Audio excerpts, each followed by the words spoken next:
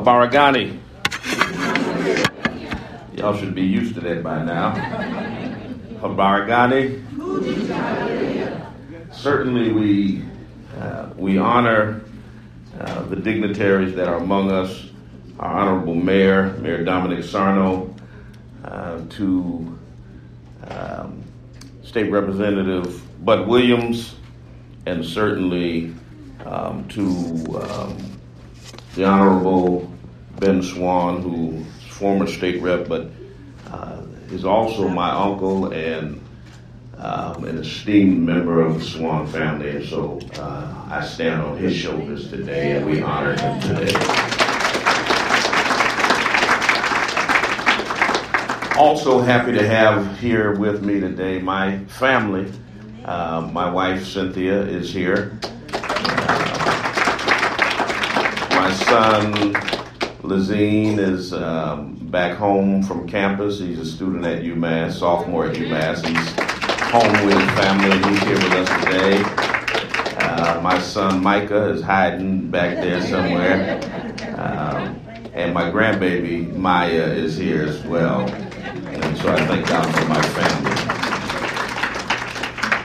Kwanzaa is about remembering, reaffirming, reinforcing the bonds that connect us as African Americans to all of the people of African descent.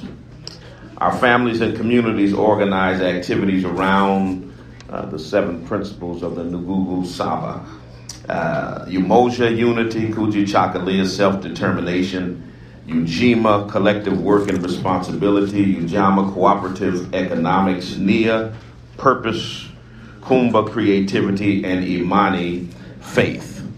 Celebrating this holiday as a family strengthens our global community, and it reaffirms our common identity. It reaffirms our purpose and direction as individuals and as part of a great people. As African Americans, we navigate the legacy of American racism and contemporary white supremacy every single day. And we can't make it through on our own.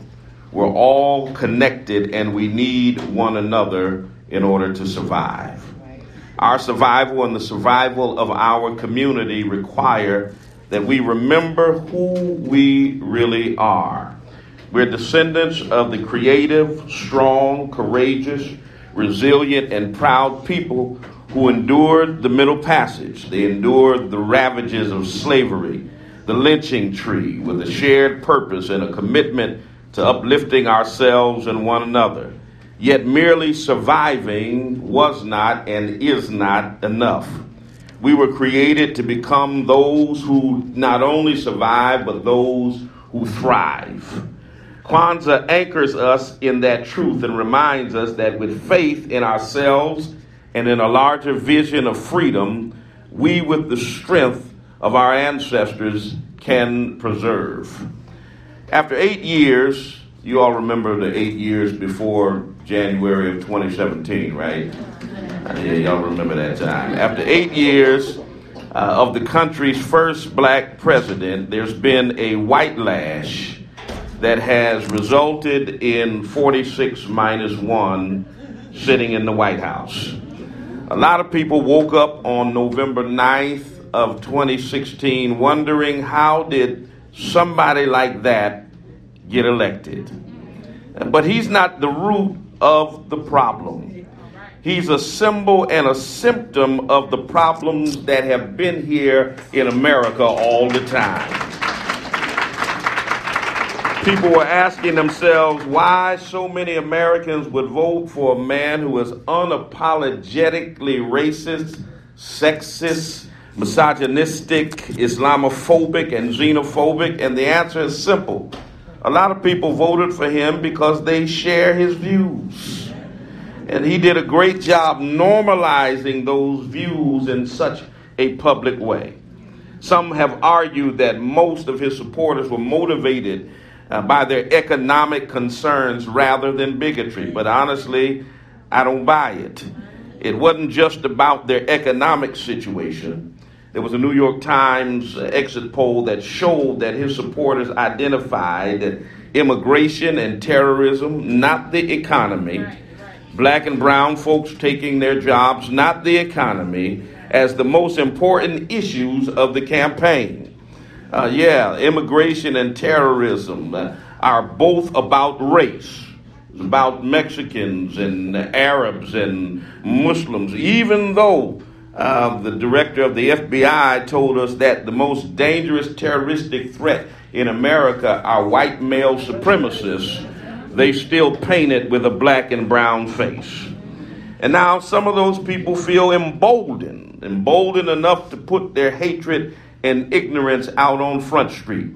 On a weekly basis, I get threatening calls that they're going to lynch my family and burn my church, and they're going to kill me, and they're going to do this, and they're going to do that. They've been emboldened to put their stuff right out on Front Street with no inhibition. There are no filters necessary.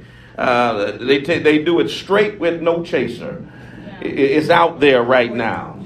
And in this era of political madness and mean-spiritedness and racial and religious scapegoating, continued and expanding police violence, obscene inequities in wealth and power, and mass incarceration, and extensive and needless poverty, and proposals for mass corporations and immigration bans and apartheid walls that they want to build, and national registries of suspected and stigmatized peoples, and all of a sudden they want to take off white nationalists off the FBI's list of important things and create black identity extremists as the problems in America.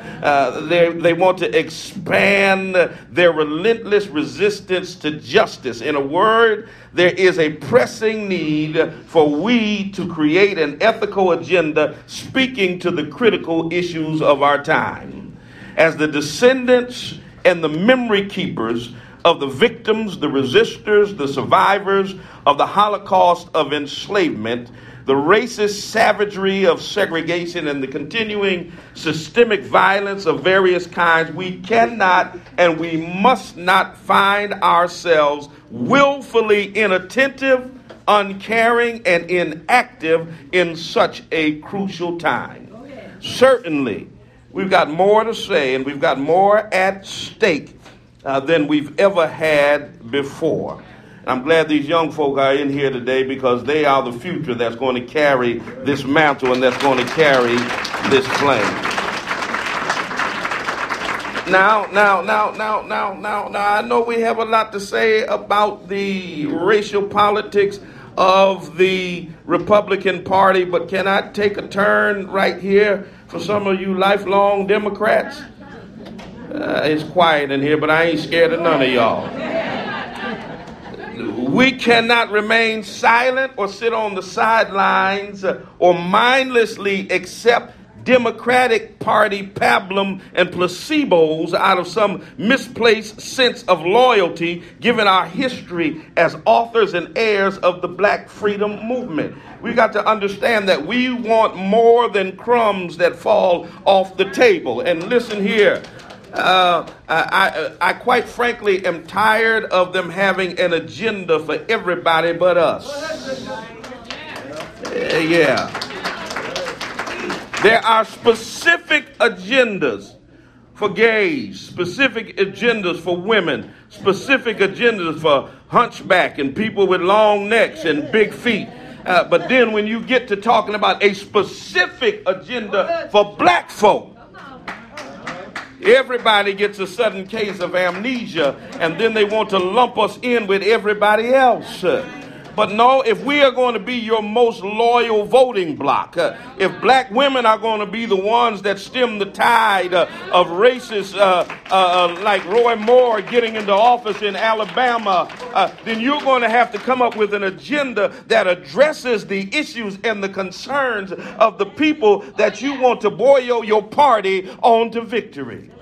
And so the African-American ethical vision and agenda must be reaffirmed, for at best it's most expansive when it is a national and world-encompassing agenda that's anchored in the ancient African ethical imperative of healing, repairing, and remaking the world, making it more beautiful, making it more beneficial than we inherited it. Yes. It's a modern expression that's found in the words of Dr. Mary McLeod Bethune, who taught us that we must remake the world. The task is nothing less than that.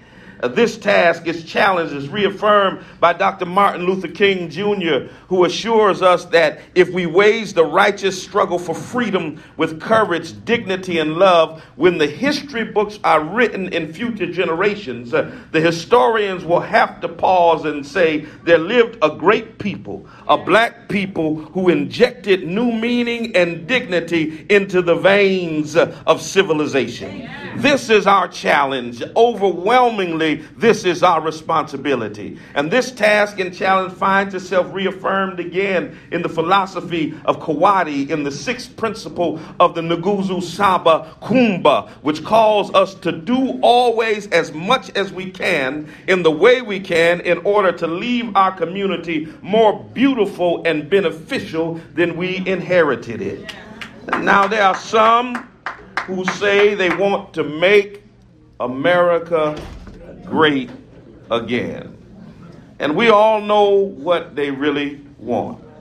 They want to make America white again.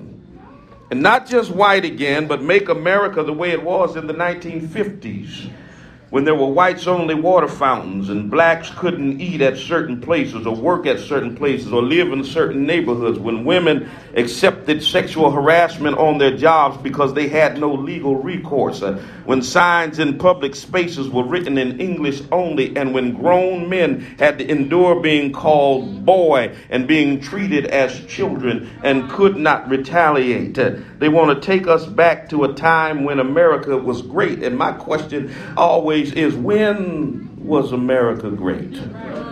Was it great when it was committing genocide against Native Americans? When was America great? Was it great when it was enslaving Africans? When was America great?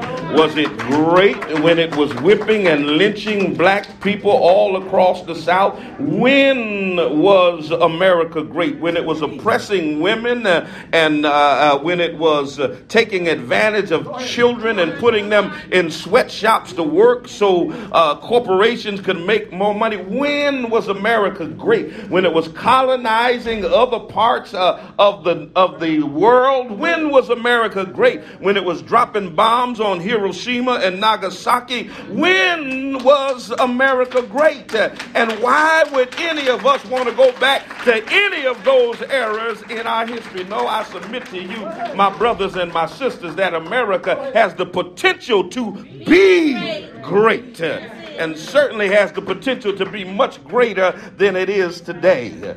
And so what should be our goals as people of African descent? I'm glad you asked. The violence that is being inflicted and the permission given to others to commit violence is just beginning to emerge. Our mandate has not changed. We've got to organize and end all state-sanctioned violence until all black lives matter. Until black people are free, no one else can be free. Injustice anywhere is a threat to justice everywhere.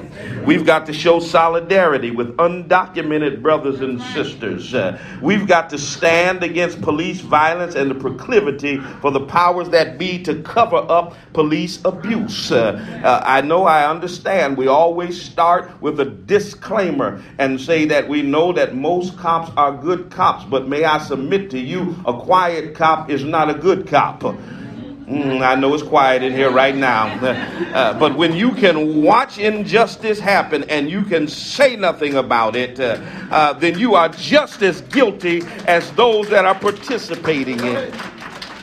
We need every bad cop, every cop who lies on a police report to cover up abuses, every cop who turns a blind eye to the corruption weeded out of our police department. If need be, we need to take to the streets. There's a place for protests. And I know some of y'all think that those days are over, but sometimes our voices need to be heard. Dr. Martin Luther King understood this when Dr. Martin Luther King said the riot is the voice of the unheard. Sometimes times when they won't hear you, there's only one way to get them to hear you and to grab their attention.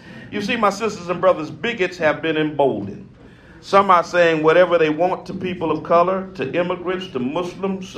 There are people who want to be our allies. There are people among our white brothers and sisters who genuinely want to be our allies and want to help us in this fight for justice. And I say unto them that you've got to be just as bold by confronting and calling out white supremacy and racism when you see it as we are. You cannot sit on the sideline when grandma is spewing it at the Thanksgiving table. When Uncle Fester and Uncle Bubba are spewing it, you've got to confront it wherever it is. No matter how ridiculously insane things become, my sisters and brothers, we cannot normalize it. We cannot accept it. We cannot normalize crazy. And so if we're going to be self-consciously honorable to the best of our ethical tradition, we're obligated to engage in courageous questioning, moral reflection, audacious action called for in these critical times. We're obligated by history and heaven to bear witness to truth and set the scales of justice in their proper place among those who have no voice. And that is to say, the vulnerable, the poor, the disempowered, the ill, the aged, the infant, the disabled, the stranger, the refugee, the prisoner, the have-nots, the abandoned and the needy, the indigenous, the native peoples whose lives, labor, lands, water, forests, orchards, and other resources were mercilessly plundered and stolen by corporations occupying countries, people, and oppressive governments. And so we are to rise up and stand in active solidarity with all those whose voice, value, and visibility have been diminished and denied, and who struggle against all odds to end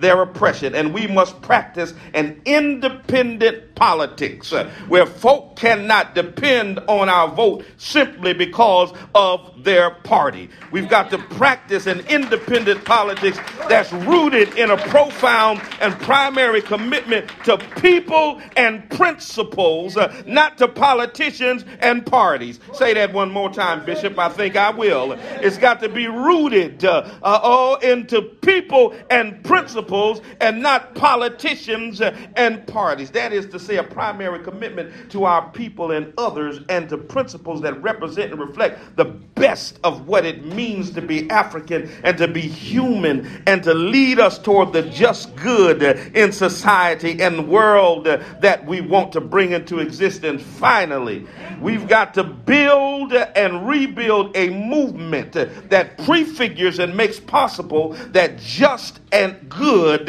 exist in the world. This means we've got to build on, intensify, and expand the black mass political mobilization, organizations, demonstrations, rallies, interventions, and confrontations that are already in motion. We can't sit idly by and wait for trouble to knock on our doorstep before we get involved, but we've got to get involved right now at this very moment in time. We've got to get into the process. We can't diminish the active contribution and experience and insight of others. And then we've got to empower our young people that understand that this day and time did not drop out of the sky willy-nilly, that the freedoms that they have came on the backs of those that came before them.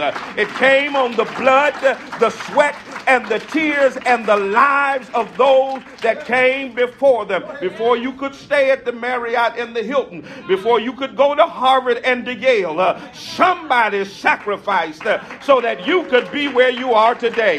And you are a continuing part of a much longer story. And you've got to reach back into the past, grab the stories of our ancestors, and understand what they went through to get you to where you are right now. And you've got to continue in honor of their memory and of their legacy. They didn't go through what they went through so you can walk around with your pants hanging down, so you can get on TV and cuss one another out, so you can act like you got no home training. But there is a legacy of black excellence.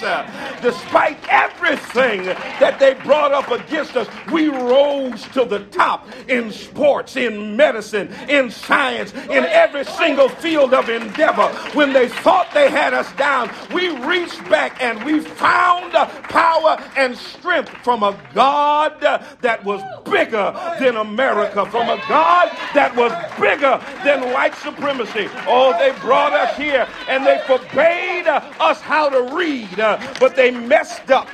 And some taught us how to read, but they taught us how to read from a book called the Bible.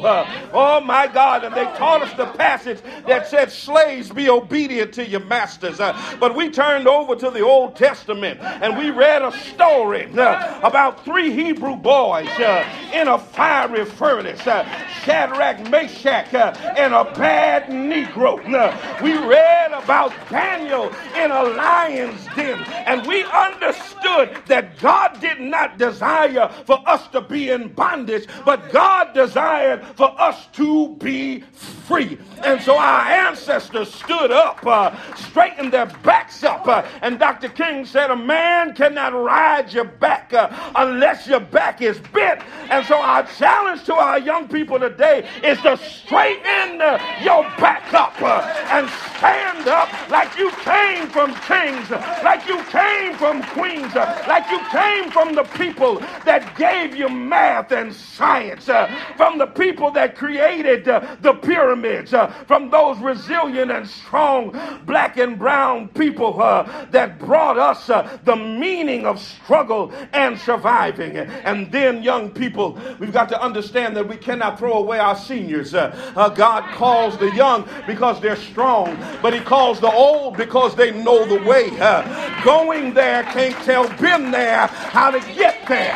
And so you've got to reach back to those ancestors, those wise ancestors that already lived through those turbulent and hard times, and you've got to glean from their wisdom. And together we can bring about a day and a time where the 7 principles of Kwanzaa can be actualized in our community, and we can move forward and we can go higher into a day and a time where black lives will matter and we can be a free people.